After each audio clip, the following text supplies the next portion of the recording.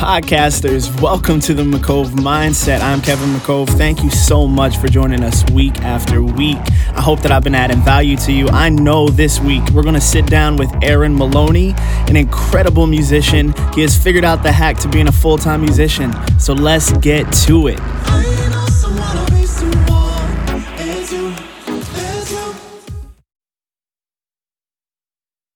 Because I can hear you. Yeah, so what's going on with you?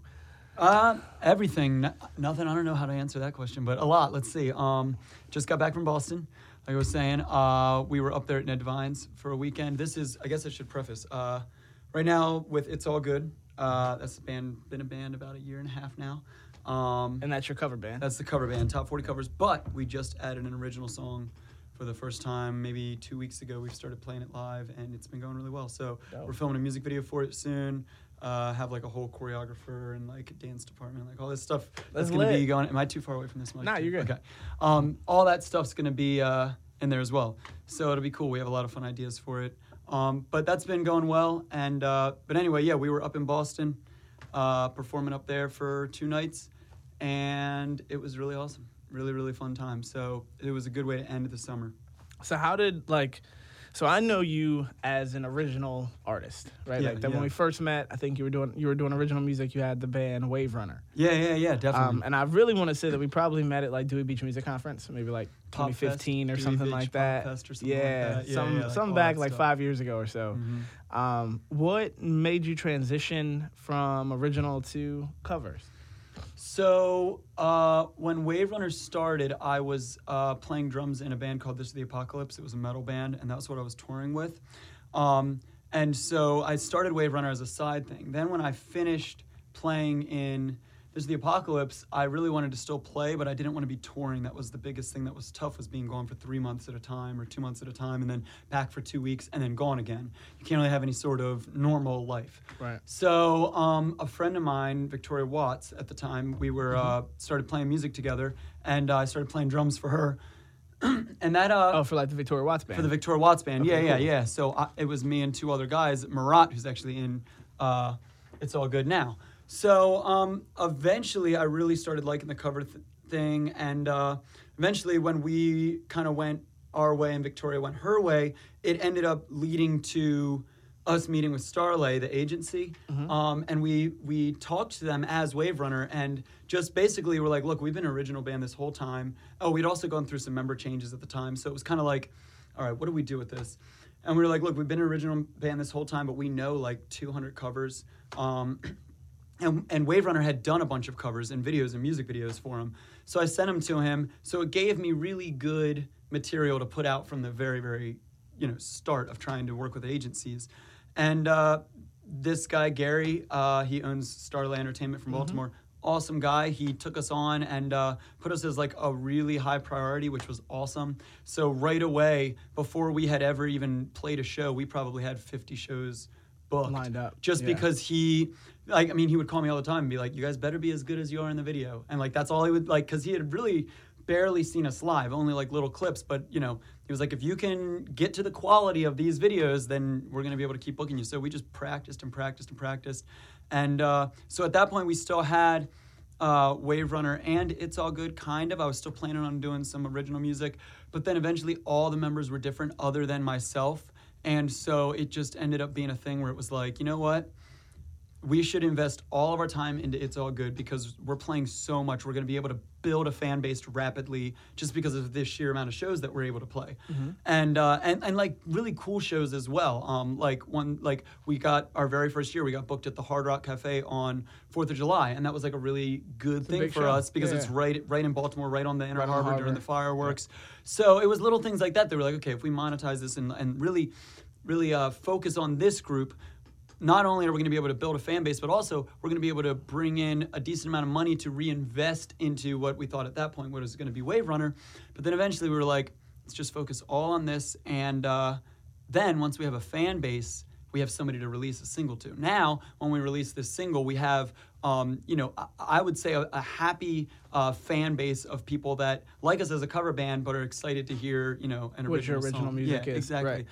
And when I wrote this first original song. It was my main goal was to make it sound like a cover song. So I wanted a song that when people hear it, they feel like they've heard it before in a way, not in like a plagiarizing way, in a, oh, well, I know how to sing along to this because the hook is just very, very simple. Right. And I have plenty of other songs that we can do later. But our first song we wanted to show the public, we wanted to make it so that you almost just feel like it's another cover song because you can sing along to it after hearing the chorus once. Right. So there was a lot that went in. If we're going to release an original song, we got to do it correctly. So, yeah. Word. And so is Starleigh helping that, like helping with the release behind your original project or not? A little bit. Starleigh is mostly just our booking agency, but Gary, because he's taken us on specifically as one of his bands, he's really helped out in, a lot of those other aspects as a manager and stuff like that as well. So that's been really good. We're going to put our heads together and try to figure out how to release it. It's been a little while since they've done an original release, so it might be something that we're going to release this one, and then our next goal is to have one original per set, and then eventually shop an album out. I have enough demos that we could shop something out, but right now my goal is to just focus on the one and see what happens. And we definitely, he's helping with a lot of the we're going to see what kind of radio play we can get it on in the areas, especially since we have such an active schedule around Baltimore and stuff. If a Baltimore schedule plays it, or a Baltimore station plays it, there's always dates coming up that people could see us in the area and stuff. Right. So.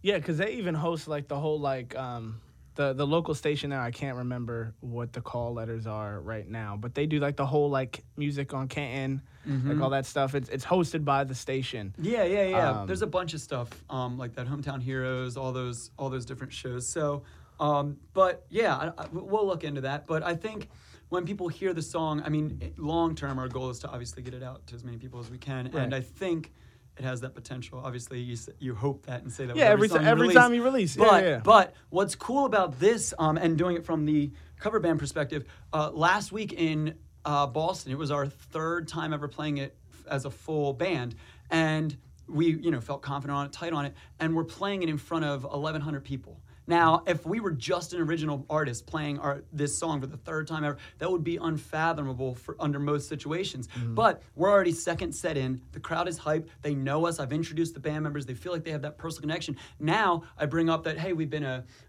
band for a year now. After the shows, people always come up to me and say, hey, when are you going to write an original song? And then I say, Mom, I tell you, we're not doing that right now. Or make some sort of joke just to bring them in and then say that we have one, and the response, it's so wild to just see people so excited afterwards because of the way we've been able to implement it. Whereas when I've been an original artist before, and solely original artist, and not that there's anything bad about it, but it's you're building that, you're starting with no one there and building it up, and now I'm playing for 3 people, and now I'm playing for 5. And we've done a lot of that too, but it's nice that as a cover band, we can go to these clubs that already have a built-in crowd and then all of a sudden play an original song. That would be a hard thing to do if we were trying to start, from square one with original music. So. I definitely want to ask more questions kind of about that and your mentality around it. Just for anyone listening to the podcast who maybe is kind of feeling that same way. I'm an original artist, and every time I do a show, I don't have an audience to get it to. The only audience that I have is a digital audience. And I'm not saying that's a bad thing, because I've noticed that there's more and more artists that don't need to perform out live. They only have a digital audience first. Lil Nas X and just then, had the longest #1 single. Yeah, so it's it's totally fine to just have a digital audience and then go perform shows. That's totally fine. It works, especially in 2019. But yeah, I am curious to see, especially if anyone's looking around I've thought about getting into the cover band scene, because I know some people do get into the cover band scene, but maybe don't experience, they can't book the same rooms that This All Good could be getting in. Because see, I remember when your band started, because Gary hit me up because I was doing the entertainment booking for Docklands. And that, so it's nice when you have someone who kind of has some plugs that are in to be able to get you into those rooms. If he calls, it's going to be something legit. Yeah, you kind of know what you're buying. Yeah, you know, exactly. as a talent buyer, you know what you're purchasing. Yep, exactly. So has that been beneficial for you? Do you like that? Do you still have autonomy? Tell me what that experience and for anyone listening. What, the booking agent? Yeah. Yeah. Well, okay, so I've heard obviously horror stories and great stories about different booking agents and stuff, but Ours personally, Gary has been awesome. We were actually talking to a couple different agencies and ended up going with Gary specifically because it felt like he was putting us. We weren't just going to be another band on his roster. He wanted to invest in us because he knew long term there was potential. And so that felt really good. For me, during Wave Runner and the band I was in before that, Me Equals You, I did all of the booking, and we would do, lots of like small tours and stuff like that. We're not really making much money, but it's more the experience.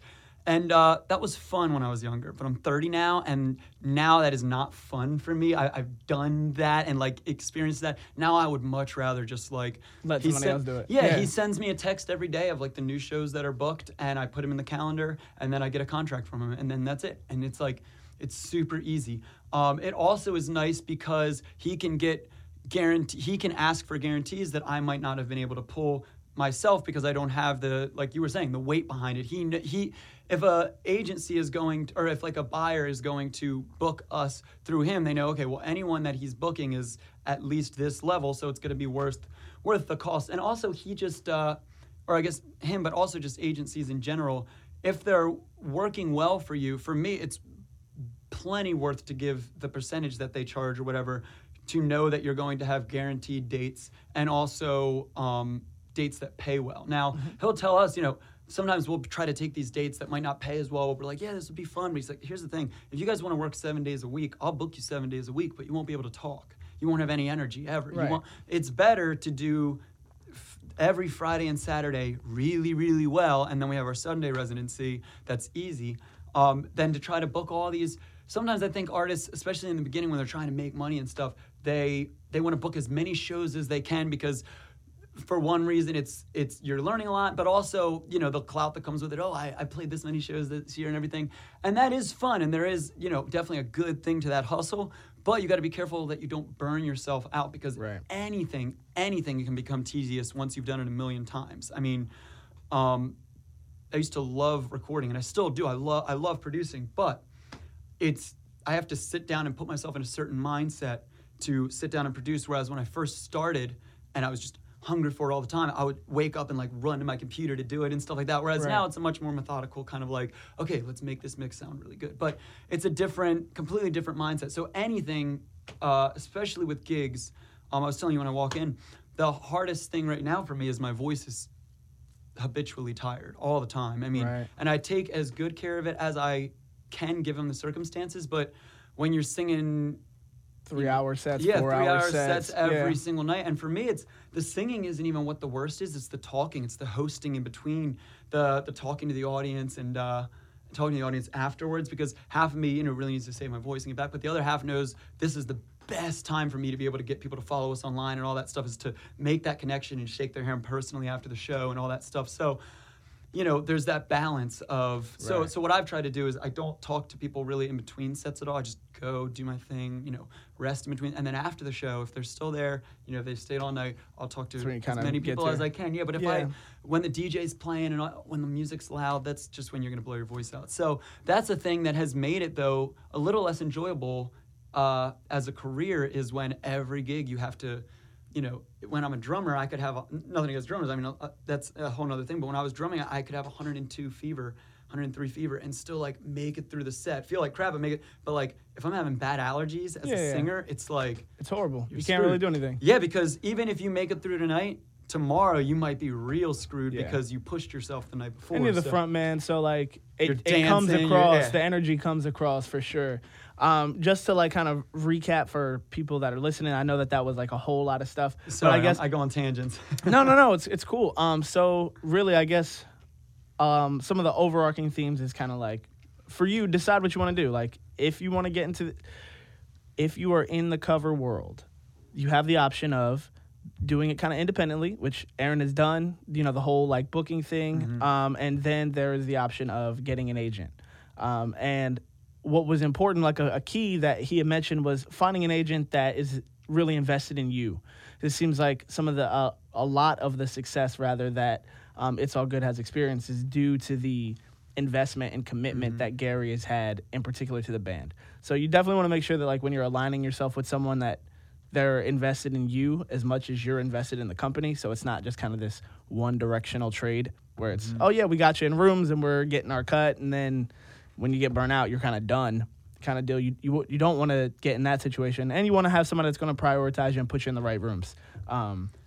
Yeah, absolutely. And on the flip side of that, you also want to make sure you are a band that's giving the product that can play these kinds of rooms. A lot of people, assume in their mind like, well, yeah, I feel good. Or even sometimes we get in the mindset like, this is the best I've ever sounded. So like, obviously I should be able to, but the reality is sometimes you have to ask yourself, well, what are the other bands in this room doing? On average? And if that's the average, even if it seems like, okay, so if they all have crazy light shows and you don't, well, it might seem like, well, I don't need a crazy light show. But if all the bands in these rooms that you're playing have one readily available and you don't, well, then that means that the light show is the bare minimum now. The light show is the standard. Baseline. Yeah, exactly. So you're going to have to match that. And when we started It's All Good, that was another thing that we did, was we invested a lot of money back into the equipment right away before we started investing it into our pockets, just because we knew the better equipment we have, the better shows we're going to be able to book. If we have a really nice PA system, now we can get booked at bigger venues that are requiring us to provide sound without having to necessarily hire a whole sound company and take a big cut out of our pay. We can just hire a sound guy that can come and work on our X32 and our show's already on there and stuff. So. And then to backtrack with what you were saying about the booking agent, actually a third option, because you can self-book, you can go through an agent, but there are options to do a little bit of both. There are agents that will do like one-offs or like single contracts for venues. I know some agencies will even do, okay, so say I'm your booking agency and I book you at some nightclub. Now, your contract with me is for, let's say, 2 years at that nightclub. So all it is anytime you book through that nightclub for the next 2 years, it comes through me. Or if you didn't book it through me, say you booked it through another agency because now they're exclusive, I still get my cut until those 2 years are up, but just from that specific venue. Right. So it might be beneficial to look, okay, maybe I can get on an agency just to do some of these venues or rooms that I might have trouble getting in on my own, but understand that they're going to want that like couple year commitment, and rightfully so. It takes about 2 years to really build a band, up into something, and it would stink to be a booking agent and book somebody once, and then they just book themselves there forever, and now you don't get your cut. So it's definitely important. But I think that's the third option, is you can have a little bit of both. You just got to be smart with it and understand, what can I do myself and what can I bring an agency on for. But for me, I have not yet had a bad experience with using it. I've never wished I wasn't using an agent. Yeah, no, that's good. It's so great to like hear the difference, because even like when I dipped my toes in the cover band waters, so for me personally, I was anti booking agent. Not anti in the sense of like, oh, like this is evil. Just anti in the sense that I wanted to make sure that I had all the connections. Like for me, it was more of like okay, if third option, if I have to go through, why would I want to do that when I could get it myself? Now, granted, the answer to that question is because it's hard. Like the real answer is because it's hard. A lot of times there are like quote unquote gatekeepers to certain venues, and oftentimes that is a booking agent or a booking company. And so it can make it difficult for you to get into that room. So the amount of legwork that you need to put in to get in can be rough. Also, if you want to go about it that way, it will behoove you to become very good friends with everyone who owns the agencies. So one of the things that I will do, in case you are interested, is I will provide links to the agencies that I'm familiar with. Like I know that there's Midnight Sun, that's Rick Green. There's Starfield, Billy Stott. There's Starleigh with Gary. There's Frank and Uziata, AEM. So AEM actually books us when we play New Jersey and stuff like that. We're not on AEM, but sometimes booking agencies will work together. So like Frank will book us up in New Jersey through Gary.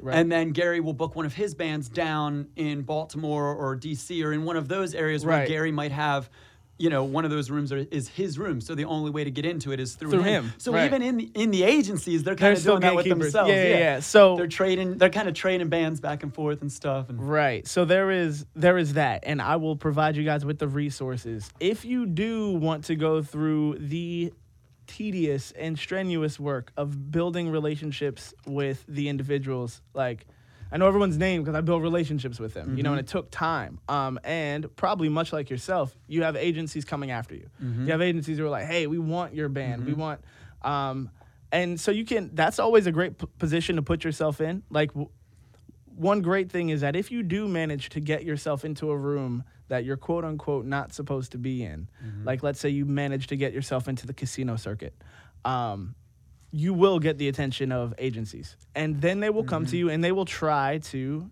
like commandeer you, like, hey, why don't you kind of sign with us or let us handle some of your bookings or whatever it is like that.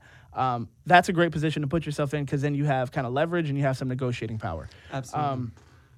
And even if you are deciding, like myself, to not go that route, it is still always a great thing, always, to be respectful and kind and try to learn as much as you can. Like, for me, I definitely took a lot of time. Like, hey, let me emails and phone calls and, like, stopping up to people's offices or whatever just to get to know them on a personal level. Because I'm like, how did you get where you got? How did you get here where you control the entrance to all of these different places and stuff? And when you can kind of work in that realm too, it opens up some things for you. Unfortunately, this is just a disclaimer, right? This is just music in general. Music in general can seem like it has a lifetime to it. Like there is a limited lifespan of when you can be hot or not. That lifespan in the cover band world can tend to be shorter, just because you're singing the same songs as someone else is singing. And if someone is younger and they're going to sing in front of 21-year-olds, 21-year-olds would like to see someone that's relatively close to their age or looks like they're close to their age singing to them rather than like someone who's 45. Absolutely. And if you are 45, when you see the bands they're still dressed very hip, and the ones that are doing well have kept themselves in very good shape. Yeah. All, you know what I mean? Kristen and the Noise, for instance, is a great example. Exactly, Kristen looks phenomenal. Yeah, like, exactly. That's what you have to be able to do. To backtrack a little before we get to another topic, another thing, instead of saying like, you don't even have to say no to these agencies. You could say, I'm not interested in doing some sort of exclusive contract, but hey, if you ever have any one-off dates, I would be, and that's a good way to keep in contact because maybe they will book you for one event or for something like that. Also, say you're in a band and you decide, you know what, I am going to do all the booking myself. I'm going to do it. I think it is good to then.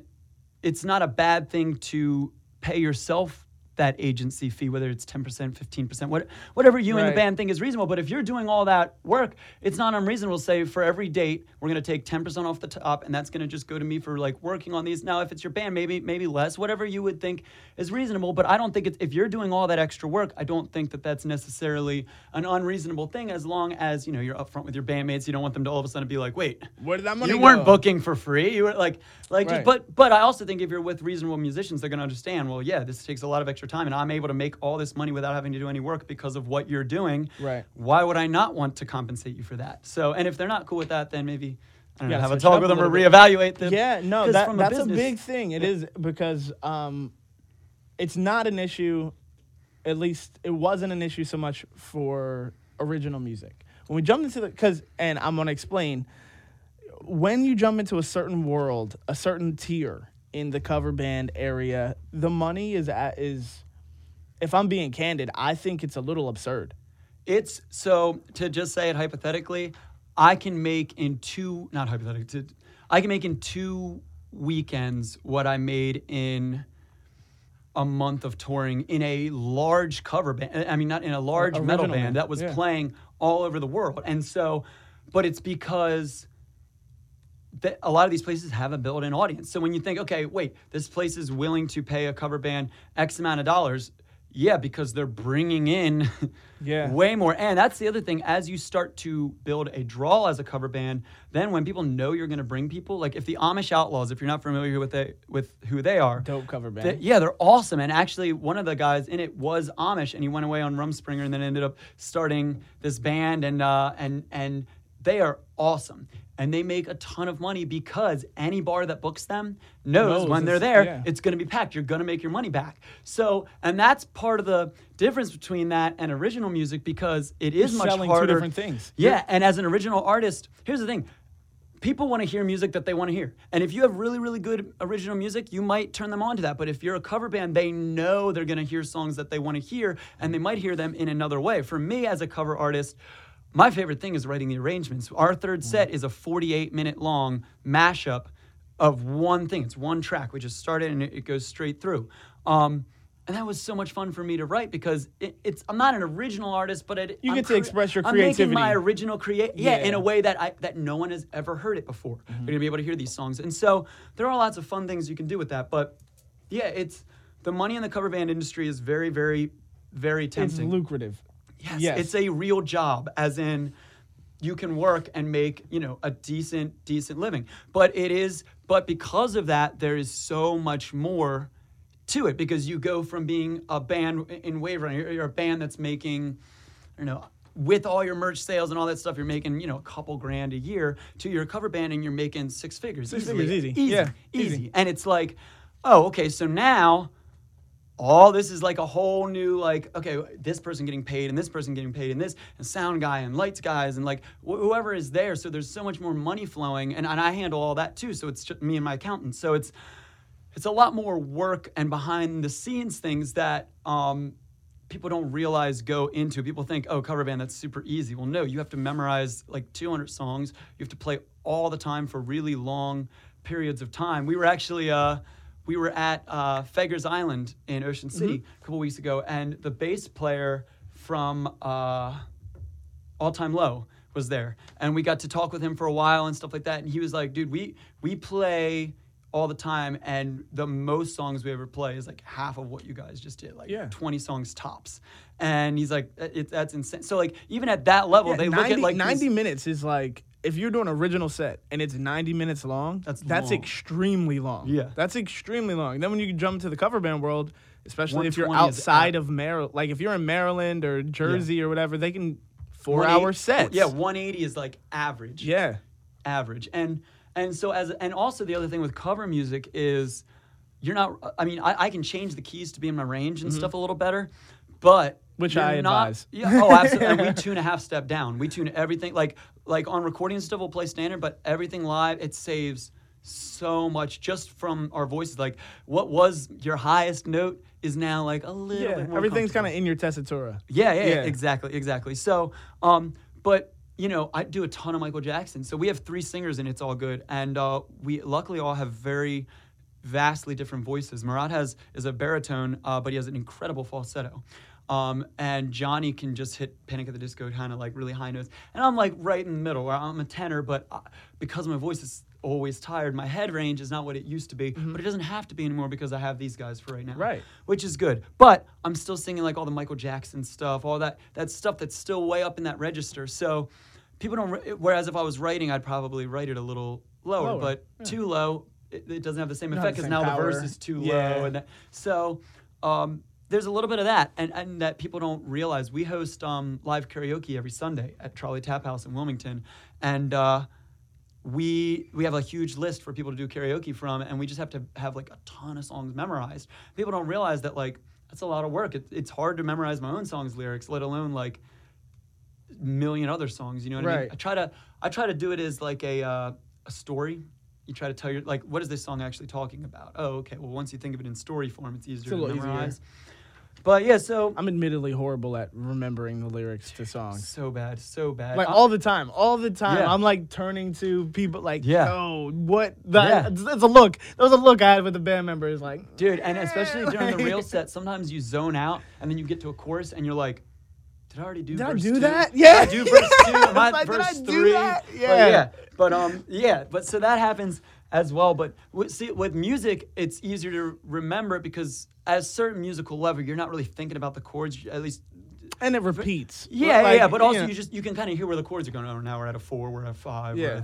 And that's also a really good benefit of cover music, real quick, is your ear will get so good because as you start playing with random players and like, especially with what we do at karaoke, when we call out songs, you're hearing it and learning, oh, well, there's 4, 5, 1, 3. And we're, you know what I mean, playing through that. And so your ear gets really attuned to playing lots of different styles of music with people. And so But with lyrics, you can't really do that. You can't just like be like, oh, well, this is now the verse where I sing about this booty, or you know what I mean, whatever it is. So especially when it's we do shake that thing, young Annabelle. We do that, and our bass player Marat sings it, and like the lyrics make not a lot of sense, and so it's really hard to remember like what he's singing about when there's not really any reference point. So I don't know, but it's definitely fun. Yeah, I mean, it sounds like you are enjoying it. I'm glad that This All Good has been taken off. You guys have been experiencing some success. It's dope that you guys are getting to kind of tour around. As far as like anyone who would be listening, yeah, it's an option. It is a thing. I probably sound like the one who's kind of like cover bands, but that's honestly just because it's genuine. That is honestly how I do sort of feel about it. I think that it is great if you want to make money. I think it's great if you want to get experience playing. I think a lot of musicians become better players once they enter the cover world because they just play more. They play out more. They play out longer. And you play in a whole bunch of different styles, like was mentioned. So it does kind of increase your dexterity. Well, and with that, and this is, again, not a knock to solely original artists, but when you get into the cover scene, you realize all the players are really good because there is a certain standard you have to be at. Yeah, so the good players in the cover scene are just, like, phenomenal. And now the good players in the original scene are great, too, obviously. But if you're at a certain, especially when you're older, if you're like in your 40s and you're still in the original scene and, you know, doing all that stuff, that's awesome. But, you know, I don't know, maybe something hasn't gone a certain way along the way. If you're in your 40s and you're in a cover band, you could be an excellent, excellent guitarist because you're making a full easy living, not easy living, but you know what I mean? You're money-wise, you're making plenty enough money to like live playing in one of these larger cover bands. And especially another benefit to the cover music scene is a little bit of the longevity in some other genres. If you're playing country or if you're playing, you know, even some like, not blues, but like even like some gospel R&B, stuff like that. You can have older cats in there that are just jamming because a lot of it is about the musicality and like that stuff. So I think there are definitely pros and cons. Even in reggae. Even in reggae, there's a little bit where they're a little bit older. Yeah, so there are pros and cons all over. The thing that I draw to the most that is a con is the thing that most people think is the pro. So it's like a catch-22, and that's the money. You think the money's a con? I think the money in the audience is a con because I've seen great musicians even go into the either wedding bands or cover bands. Yeah, wedding bands are cover bands, but it's a little different. Go into that world, get intoxicated by the money, and have no willpower to go back to the original scene. Because it just is. It's like, to just put things frankly, since we were kind of talking very ambiguously earlier when it comes to like monetary value. Like if you're in a cover band and you're in an A tier, you can charge anywhere from, depending on the room, anywhere from $2,500 to $4,000 to play, and more. Like, I mean, if you're one of the top A bands, you can charge whatever you want. Especially and then you can also charge the door.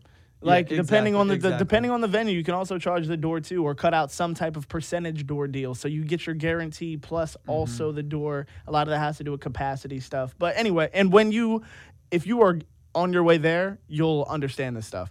But yeah, because we're kind of talking from best case scenario here as well with the cover scene. I'm kind of talking fluently through it. We were very lucky, and more than lucky, just like it just was. A lot of good things happen in the right order to make it happen. So that was awesome. But also, I could sit here and talk for hours about all the years of trying things that didn't work and stuff. This just happened to be the story that is working so far. Maybe I'll sit down with you a year from now and be like, yeah, all that was bull, and it went immediately to disaster after that. No. But yeah, so this is also best case scenario, kind of what I'm talking about right now. But yeah, I definitely get what you're saying with the downside of the money and stuff. For us, I knew from day one that eventually I wanted to be able to go and put out original music. But my original music that I'm putting out is top 40 pop music, so it fits with what we're doing. Right. Exactly. If I was so for example, I'm putting out my first solo song in probably 6 years, finally. All instrumental, crazy stuff that if I could just write whatever I want, this is what I would write. So I played everything on an electric drum set, and it's just very technical, kind of crazy stuff. I'm excited about it. I don't care what it does. I don't care if 5 people listen to it or if 500,000 people. And I genuinely mean that because this is something that I'm just releasing because Passion project. I had fun creating it, and maybe a couple other people will listen to it and be like, yo, this was fun. I'm not going to sell it. I'm just going to release it. It's all I care about for that. With It's All Good, I care about not the exact opposite, but part of my focus is I want to get it all in as many hands as possible, and I want to get, eventually to be able to monetize whatever original music we're putting out there and stuff like that, because It's All Good is, I love doing it. It's also a business. It is my job, and it is what keeps me from having to have another job. Normal job. Yeah. Exactly. So even if I want to treat it as that, best case scenario, it is still an awesome job. And all of my jobs are cool. I do that, and then I own the studio, and then I'm the music director at a church. So it's like full time I get to do these musical jobs that I kind of get to work my own schedule around. So it's And I want to touch on those other things too. Yeah, because the whole point of this podcast is really to equip people with the tools that they need, and it doesn't matter what tools they are, just whichever tools they need for them as individuals to become full-time musicians. Yes. So if you want to be a full-time musician and the cover world is your answer, then that's your answer. Then that's where you need to be. That's where you need to live. Because you also might be the best cover musician ever. That might be your thing, and you might be excellent at that. And I'll tell you the truth, the best cover musician ever is making a lot more money than a lot of the biggest original artists just because of, if you're in one of the biggest cover bands out there, you're making a ton of money. And also, this is another thing, this area is the Northeast best area in the country for cover bands, because it's the only place where I can be in New York, then Philly, then Baltimore, then DC, then Virginia Beach, then Atlantic City, then Ocean City, then every single night a different city. When you're in California, it's like, I'm in LA. Now I'm going to drive hours to get to San Francisco, but I can't build a following because it's hours away. And it's expensive to drive, all that. So people don't realize, if you are going the cover band route and you live in this area, you are in a good spot to live. This is one of the only places, too, where they actually have really good guarantees. And too. Casinos everywhere that you can play. Most places do not have the types of guarantees that we have here. Exactly. Even if you're not going to be like, I'm a big cover band or whatever, but if you just want to get into cover music and you want to be a solo acoustic cover act, the types of guarantees that you can get out of this area, specifically Delaware, is crazy. Delaware and the beaches. You can, as a solo artist, you could pull $400 a gig and be playing 4 or 5 nights a week if you really wanted to. And that's much more than you'd be able to make doing most other. And that's only 3 hours out of your day. Exactly. And as an acoustic artist, it's super easy to set up, play, tear down. And so some people knock that, but the reality is if you're looking to do this as a job and you're just like, you know what, I don't want to work a different job, this is a very, very valid option, because you get to play all the time. Your chops will get even though my voice is tired, I feel like I'm an exponentially better singer than I was even a year ago, just because I get to do it every night. My runs might feel more tired, but they're also a little bit more in the pocket and on key. Yeah, exactly. Well, your musicality increases. You're saturated in the environment. And you're playing so many different environments. That helps too. Learns how to work a crowd. I even think that if you were, this is an option, right? So just as an option, maybe you want to get into, if your ultimate goal is that you don't want to be in a cover band and you do want to do original music and blah, blah, blah, I still think that it is a plus for you to just live in that world for maybe a year or so, because the things that you learn about how to run an audience, how to run a show, how to, you have an audience in front of you. So you understand then how to control the dynamic, how to utilize the energy, and you'll learn how to do it for 3 hours, not just 45 minutes. So you'll really learn how to control and navigate the audience, because some rooms that you play might have 1,000 people in them. As an original artist, it's difficult to be in a room where you have 1,000 people at it. That, especially in the beginning stages. I guess that's the big caveat to mention, is just that in the beginning stages of being in a cover band, you can play a room and at least be playing in front of 200 or 300 people. In the beginning stages of being an original artist, it is very difficult to be playing in front of a few hundred people, unless you get on kind of like a festival bill or you happen to get on a bill with a larger artist. But even then they might not be there for you. They're walking around. Yeah, exactly. It's different when they're all right here. Yeah, and that's another thing too that you want to keep in mind too, is that when you do play cover music, you kind of have more of a passive audience. Mm-hmm. In the middle, you start to get it's crazy because it's like you have a passive audience, but then once you really get a draw, like let's say your Go-Go Gadget. Yeah. You kind of have a captive audience to some degree at that point. Always. You know, you kind of, like, it changes. But in an original scene, most of the time, you're always kind of operating within a captive audience. Yep. And I know that for some people, that bothers them. Like, I don't want to be on stage and playing music, and then people are just kind of talking through my set or drinking. Or, But that's why but to me, when I hear that, that's your job as an artist to captivate them. What do I do? Yeah. Okay, they're not paying attention. Well, why? If the music is good, then it's got to be something else. If you guys haven't seen It's All Good live, you should definitely check it out. Definitely go check them out. Definitely address it. Well, it's a fun. If I was not in the band, I would still think it was a fun experience because my whole goal is to make it a fun experience. That's the whole point of our You're name. also pretty wild too. We do backflips, we swing from the ceilings, we do tons of stuff. But that is because I understand most of our audience is drunk, and they should be. It's going to be a fun time. It's fine. But what is the drunk person going to remember the next day that will stand out? They wake up, they say, "Oh my gosh, I saw this." Oh my gosh, remember that guy did a backflip? Or, oh my God. And these are little gimmicks that I don't think everybody has to do. But for me, I want it so that the next day they remember, and then they pull our business card that I gave them out of the pocket, and they look us up, and they follow us online. And also because people come for those things. You don't realize that, but they might not be the biggest music fan, but somebody's like, yo, no, this band they're fun. You're gonna have fun. You're gonna have a fun time. Yeah. And that's what we try to do. And we try to mash up a little bit of everything from the 70s till now. I wear very, very flamboyant and fancy clothes on stage that I don't wear normally. And that's for a couple reasons. One, it's part of the show. Two, it's when I dress up as a character, I'm able to perform way better. I was never a singer growing up, like in a band setting. I was always the drummer, but I was always doing musical theater. So when I can put myself in this other mindset, it's so much easier to control a crowd in that way. So that really helps. But then also, it's, again, people will wake up the next morning and be like, oh my gosh, that guy had gold shoes, or little things like that could be corny if done the wrong way, but if you sell it the correct way, I mean, look at Prince, look at Michael Jackson, look at any of these biggest. Captivating. Nobody was looking at them and saying like, "What?" Oh, that's their style. That's their swag. Exactly. Exactly. That becomes their swag. If my ultimate goal is to achieve that level, not saying that I will, but if that's our ultimate goal as a musician is to achieve that high level or high standard, then why am I not performing that way? Right. So, especially when it's like fortunately, the luxury that you do get being a cover artist is that everyone knows the songs. Mm-hmm. They're gonna sing along. They're so the hardest thing to have good as an artist is always the songs. Like you live or die by your songs. You can't be a great artist with like a crap song. Yep. So the good thing is that you have good songs. Mm-hmm. You have nothing but hits, and you have nothing but hits that everyone knows. So you do get to focus in on performing. Like, how do I engage you? How do I perform? The song is already locked in. It's good. It's not like you're going to do a set and it's going to be like, ooh, that song sucks.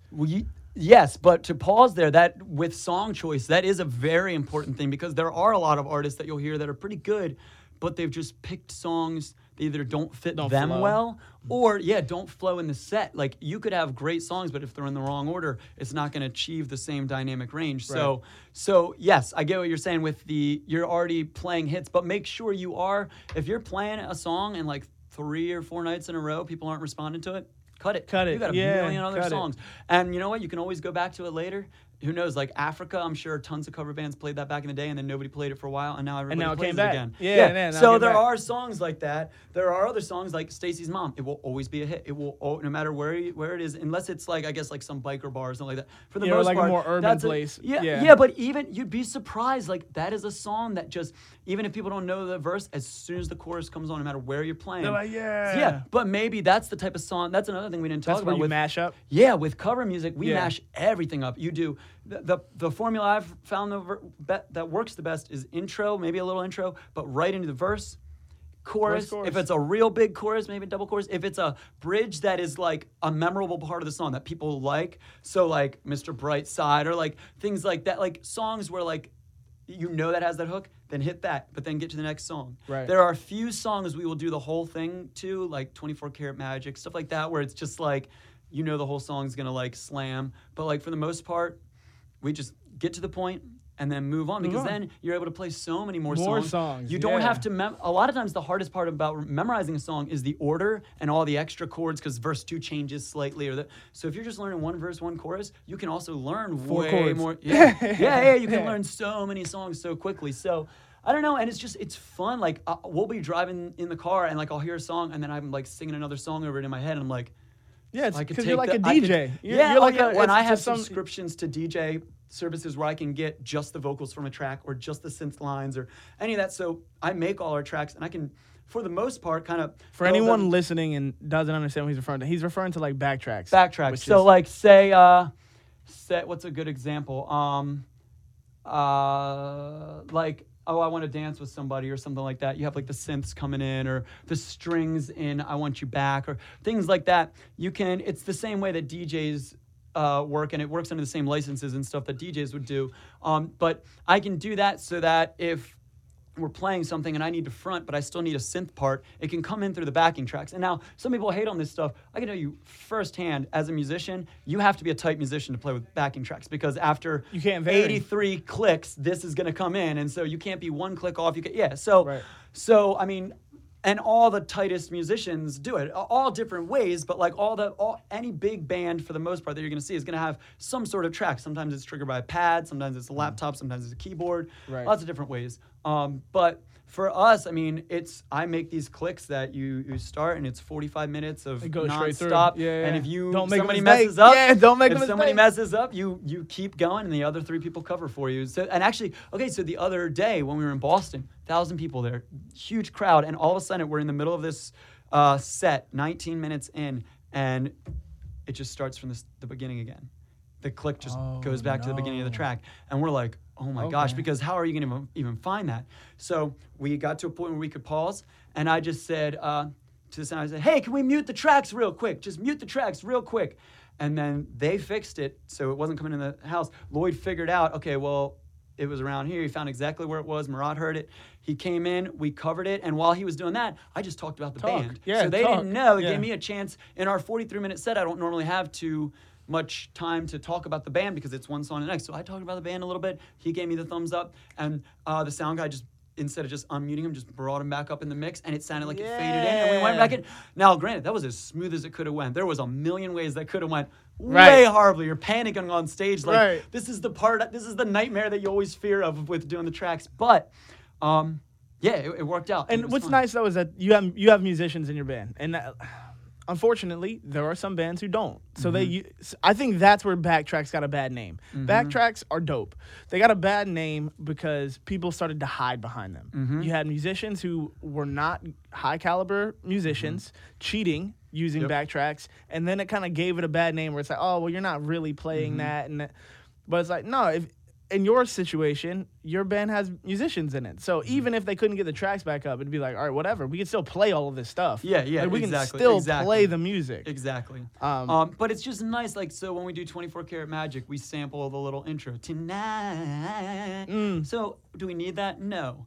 But as soon as it hits, everybody knows what song is about to come, and it's like, it's exciting. So yeah, definitely. But the one that, I mean, if you're playing with backing tracks, the drummer does have to be on. If you're playing with tracks that have like drum parts in it, and like electronic drum parts especially, and your drummer's not tight, you're gonna know. But if you got a tight drummer that's right in the pocket with those drum tracks, it can sound phenomenal. So, but I don't know, man. I enjoy doing it. I like writing the mashups. I think it's a good thing that you should experiment at least a little bit with. Yeah, definitely don't hide behind it. I will say we use a lot of backing tracks, probably more than necessarily would like, but not more than I would like. I just, it's what sounds really good for what we need live. Some songs we use no backing tracks. Some songs we just have a tambourine, and some songs, we're essentially playing over top of like an instrumental version of the song because it's almost all synthesizers, and we want it all in there.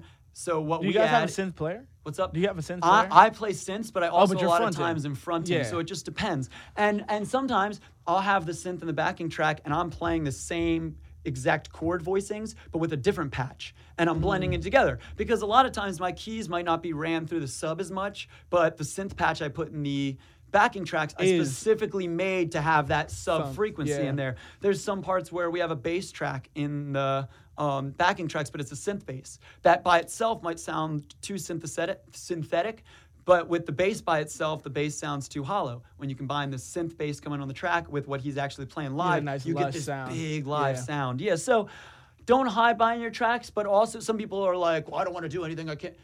Ultimately, you want whatever sounds best live. At least that's my opinion. If your goal is to bring in as much of an audience as you can, you ultimately want whatever sounds best live without necessarily sacrificing your musicianship or your musicality. Right. I don't think that anyone could come out to an It's All Good show and like be sad about our musicianship. Hopefully not. It depends on what you're selling too. That's a big thing. Exactly. Like some bands are selling the fact that it's like, yo, their musicians are fire. You know, if you're Dirty Loops, you're selling that your musicians are fire. Absolutely. You know, like that's okay. That's what you're selling. What you're not selling then is probably a light show and production value. You know, because that's going to distract from the fact that the musicians are fire. You know, like so there's different packages. It's like, you know, there's a reason why they make Frosted Flakes and Corn Flakes and stuff. Like different people like different things. Different like, strokes for different folks. Yeah, definitely. Exactly.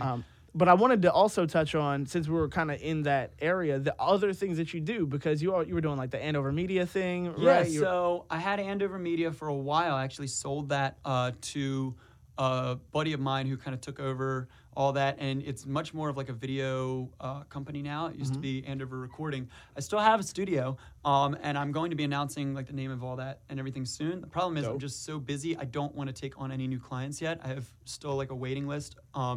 I am still recording some bands, but I used to love recording bands because I was single, and so like having a bunch of dudes stay at my house for like 2 weeks and like party friends. and like do all that. It's fun. It's fun. Now I'm like past that, and so like. Congratulations on being married. Oh yeah, she's awesome. Yeah, my wife is great. We've been married 2 years now almost. But now I love ghostwriting. Most of what I do is ghostwriting for pop artists, metal artists, all kinds of stuff. And then I can just sit in my studio and work. Yeah. And it's so nice. And so I love doing that. I do that during the day a lot. I do some like commercial music scoring like you were talking about and stuff. I still do produce, but it's mostly the only albums I take on are albums that are going to be worth the amount of. When I first, and this is something that hopefully is a problem that everybody eventually has when you're doing music. When I first started doing music, my problem was that I had no money but tons of time. So I was trying to fill all of my time so that I could start making money. Now, once you do music long enough, you kind of have enough streams of reliable income from different little sources, because you've been doing it. Yeah, you're not really making a ton from this or a ton from, but it's enough that like throughout the month you're making a living doing music. And once that happens, then the problem is you have not plenty of money, but you have like enough money to pay your bills and stuff. But now your time is just like very much more regimented. You have to kind of schedule everything in much more. So, for me, I'm taking on projects that I enjoy putting the time into because I know it will be worth it in the long. I'll learn from it. I'll, make a really good. It's an album that I know I'll be able to make sound good by the end. So if a band comes to me and they're like, "Yo, this is what we've written. This is what we want to record." Like blah blah blah blah. Blah. It's all right music. I'll recommend them to somebody else because I don't have time for that right now. If somebody comes to me and says, "Look, we're a band and here's our budget and we have like demos, ideas, but we want you to just write this album with us," then I'm much more likely to take it on because I know I'll be able to make it into something that I feel comfortable putting out at this point. I have no reason, I don't have a need to like be promoting myself as a producer right now. Maybe eventually I will, but right now I'm focusing on the band. A few years ago, that was much more what I was into, and the band was kind of like a secondary thing, but now it's kind of, I really like being a performer, and 10 years from now, I'll be a little older and stuff. So maybe for right it'll now, change then. Yeah, so for right now, I'm just going to focus on that and like do backflips while I can. Yeah, so, you know what I mean? And the church thing. So what about, how did you get into that? Like into the church scene? Were you just always kind of like, first of all, I guess I should ask, what do you do for the church? Are you performing for them or are you doing sound? So it's a very, very strange story. Probably one of the weirdest, like my life is a movie stories. But when I was growing up, when I was a little kid, I went to this church, Glasgow Reformed Presbyterian Church, it's right by Route 40. If you're coming in on 896 and People's Plaza is like right in front of you, and you like turned. It's like that big church on your left. It's called Reach Church now. Okay, but, I know exactly what you're talking about. So I went there growing up, and it was cool because as a little kid, I would see the worship team and see the people working there and just be like, oh my gosh, that'd be insane to do that and all that stuff. And then I went to college. For my beginning of college career was for kind of worship and like that stuff. I wanted to be a worship leader. Weirdly enough, through my college career, I actually walked away from religion entirely and actually kind of became very angry at it a little because growing up I was very, very fundamentalist to the point where, I was homeschooled up till 10th grade. Then I went to private Christian school, and not that there's anything wrong about that, but there was just a lot of things. Like my high school taught me that the world was a couple thousand years old, and so when I got to college I was like, oh wait, what? All these things led up, and then all of a sudden you need to do some relearning. Yeah, exactly. But then I got kind of angry for a little while, but then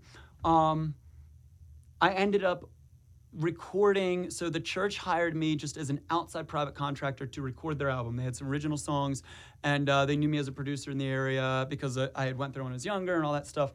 And the album turned out really good. And at that point, they kind of talked to me about doing some sound there on the side, like mixing for Sunday. And at this point, I had kind of I was not a religious person, but I was not an anti-religious person either. I had come to realize, oh, there's a lot of good that this stuff does, and a lot of people find a lot of joy in this, and oh, okay, there's a reason it's around and that people need it. So, I started doing that, and then realizing oh, these people are awesome, And so now I've been there for a while, and it ended up being that, I guess about a year later, they came in and asked me to be the music director, which is different. They actually have a worship director that's separate. So my only job is to make the band sound, not only job, but my main job is to make the band and everything sound good, to work on the harmonies that we're singing, to work on the chord voicings, what drum beat is going on here, the bass part, kind of writing a little bit of some mashups a little bit as well as music directing. Yeah, exactly. Music directing. But I don't do anything on stage. Sometimes I do sing from the back of the church. Actually, I have a mic, and if somebody's sick or not feeling good that day, I'll sing a harmony. Fill in the part. Fill in something. But my mic, I can sing it in the house. I can sing it in their ears. So if I just need to sing them a harmony, they're not singing it right. Little things like that. So it's just kind of putting all that together. But it's been awesome. The community they have there is great. They're open to lots of great and wonderful discussions. So it's been really cool to kind of be back in that community and work with those people there. They also have really wonderful equipment and stuff that I get to work with every week. And so that's a really dope thing too. I think that it's if it's okay with you, if you are okay with working for a church or whatever, and you don't have any hang-ups for working with a church, I think that it's personally a great thing to do, just because they tend to have resources that you may not have yourself. Definitely. So you really you can put in some time working behind some great equipment, or working with people, or just even in the environment where you don't necessarily have to have. Most other places, let's say it's a school or a university or whatever, they're going to want some kind of experience. The great thing with your church is that it's a very safe place to just kind of get involved and get the experience without having any prior experience. So I love that you've diversified so much. So for people listening, I think that should be the biggest thing that you really kind of took out of this entire conversation, is just Aaron's a full-time musician, and he's been able to get that way through you've done the work, man. You've put in the work. You've done the original thing. You've drumming for somebody else's band and touring, and then starting your own thing, doing the original thing. Then the cover band scene. Then the media company and the music directing at a church and stuff. Sometimes you're going to have to diversify. What's beautiful about that, though, is that all of that was still in the arts creative. I think one of the things I really try to press on to people is, it's great to diversify, and you probably need to, but make sure you're still diversifying within, that everything kind of serves everything else. For sure. Because if you were just I also was construction worker or something like that, it's yes, that does solve the money problem. So for anyone who is a construction worker, and also that's fine. I'm just saying, if you can find a way to subsidize that income by doing the art, the thing that you want to do, try to do that. Yeah, absolutely. Music used to be my hobby, but now that it's my job, other things are my hobby, playing ping pong, doing like things like that. You know what I mean? It's like, so, but also to point with something you were saying earlier, you said you have to have the right tools. And that's kind of what my whole philosophy was when I first got out of school. I was paying all these people money for mixing and recording and all this music videos and all this stuff. And I was just thinking, well, why can they do this and I can't? Well, I just haven't took the time to learn it. If I can learn it, then I can do it. For it. Yeah, exactly. So now I make music videos for people, lyric videos, things like that. But you were saying it's about having the right tools. I think it's also about having as many tools as you can in your toolbox, even if you don't ever use them, because you might use them. Right. If you come see It's All Good live, I play 9 different instruments on stage at some point. Now, I'd say 7 or 6 of them, I don't play well. I play just good enough for our live show. Right, yeah. But I learned it for that, just so that I can use it for that. But I don't need them in normal situations, but I'm glad that I learned that. I took a little time to learn the trumpet. I took a little bit, because who knows, also maybe 20 years from now, or I mean, not even 20 years from now, there's times in the studio where I need a trumpet part, and I'm not a good trumpet player, but I'm a good engineer and an editor, so I can play I can play a couple notes and slice them together and make it at least good enough to pass until I can get somebody else to come in and track it for me for real. So you never know when it's just good to... It's a good example. There was somebody a little while ago I was talking about on Facebook, something with music theory, and somebody commented and said, I like not knowing music theory because I think music theory causes you to just be stuck in a box.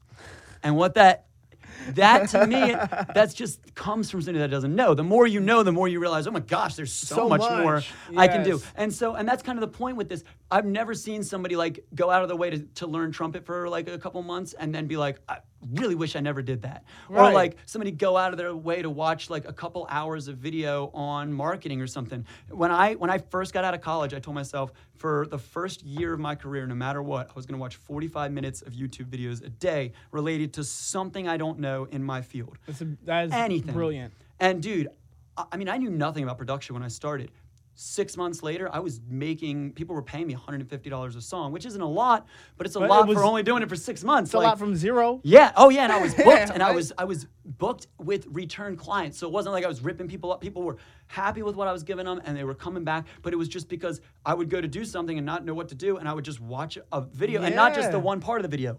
Watch the whole video, because I'm going to learn 8 other things that I might not have known, and now I know it. And then save it to your bookmark so that next time when you bring it up, you can go to that video real quick. Yeah. Or what I suggest is I actually have a notebook at home that I hand write in. And whenever I'm watching a video and I have categories all throughout of like compression, EQ. Whenever there's just something that like really sticks out to me that I want to make sure I remember, I write it down in that book. And then when I'm EQing drums, I'll be like, let me see if there was any like good tips that I wrote down that I forgot. Yeah. And I'll open up kick drum and it's like, try this on the compressor to get it to kick a little harder. And I'm like, all right, let's see what happens. And it works. And it's like things, I know how a compressor works well, but I just never thought about that exact ratio. But like that was something I had watched a year ago. So have a notebook just full of like little notes of things that you want to make sure you remember later. It's like your tips and tricks. Yeah, your exactly. Little tips and tricks exactly. book. Yeah, little tips and tricks book. Yeah, just like a little cheat code. Mm-hmm. For real. Like, I mean, back in the day, before you could like internet everything, you used to like go to the store and get the little books that had like the cheat codes in the back for your video games. It's like that. Just like you got a little cheat code. Okay, how do I? Exactly. Yes. Exactly. I knew that, but I just needed a refresher. Exactly. I just needed to see it one more time. Like, oh yeah, because if you don't utilize it all the time too, it's not just like on speed dial in your memory bank to just go through it. But yeah, if you've written it down, I think that's a great thing. That's a great message for anybody too. Just like anything that you need, write it down or save it to your bookmarks, whatever you can do to just kind of have access to it. That's all beautiful stuff, man. I'm really glad that you were able to come in and sit down and chat. Really appreciate it, man. Absolutely, man. Thank you. Yeah, thanks for having me. Where can, if anybody wants to get a hold of you to ask you any questions, or if they want to check out your music, they want to see It's All Good Band, can you just tell people how to get a hold of you? So, I'm online, Aaron Maloney. If you go to Instagram, it's all Aaron. On Facebook, it's just Aaron Maloney. The band is It's All Good. You can go to itsallgoodband.com. We host live karaoke every Sunday night right in Wilmington at Trolley Tap House. It is wild every week. But yeah, if you have any other questions or anything, yeah, feel free to contact me that way. That wraps up another episode of the McCove Mindset Podcast. If you appreciated any of the information in the discussion today, please rate, comment, and subscribe. Every bit of support is appreciated, and I want to continue to bring you content that will enhance your career, your life, and your overall mindset. So again, thank you for listening, and I'll see you soon.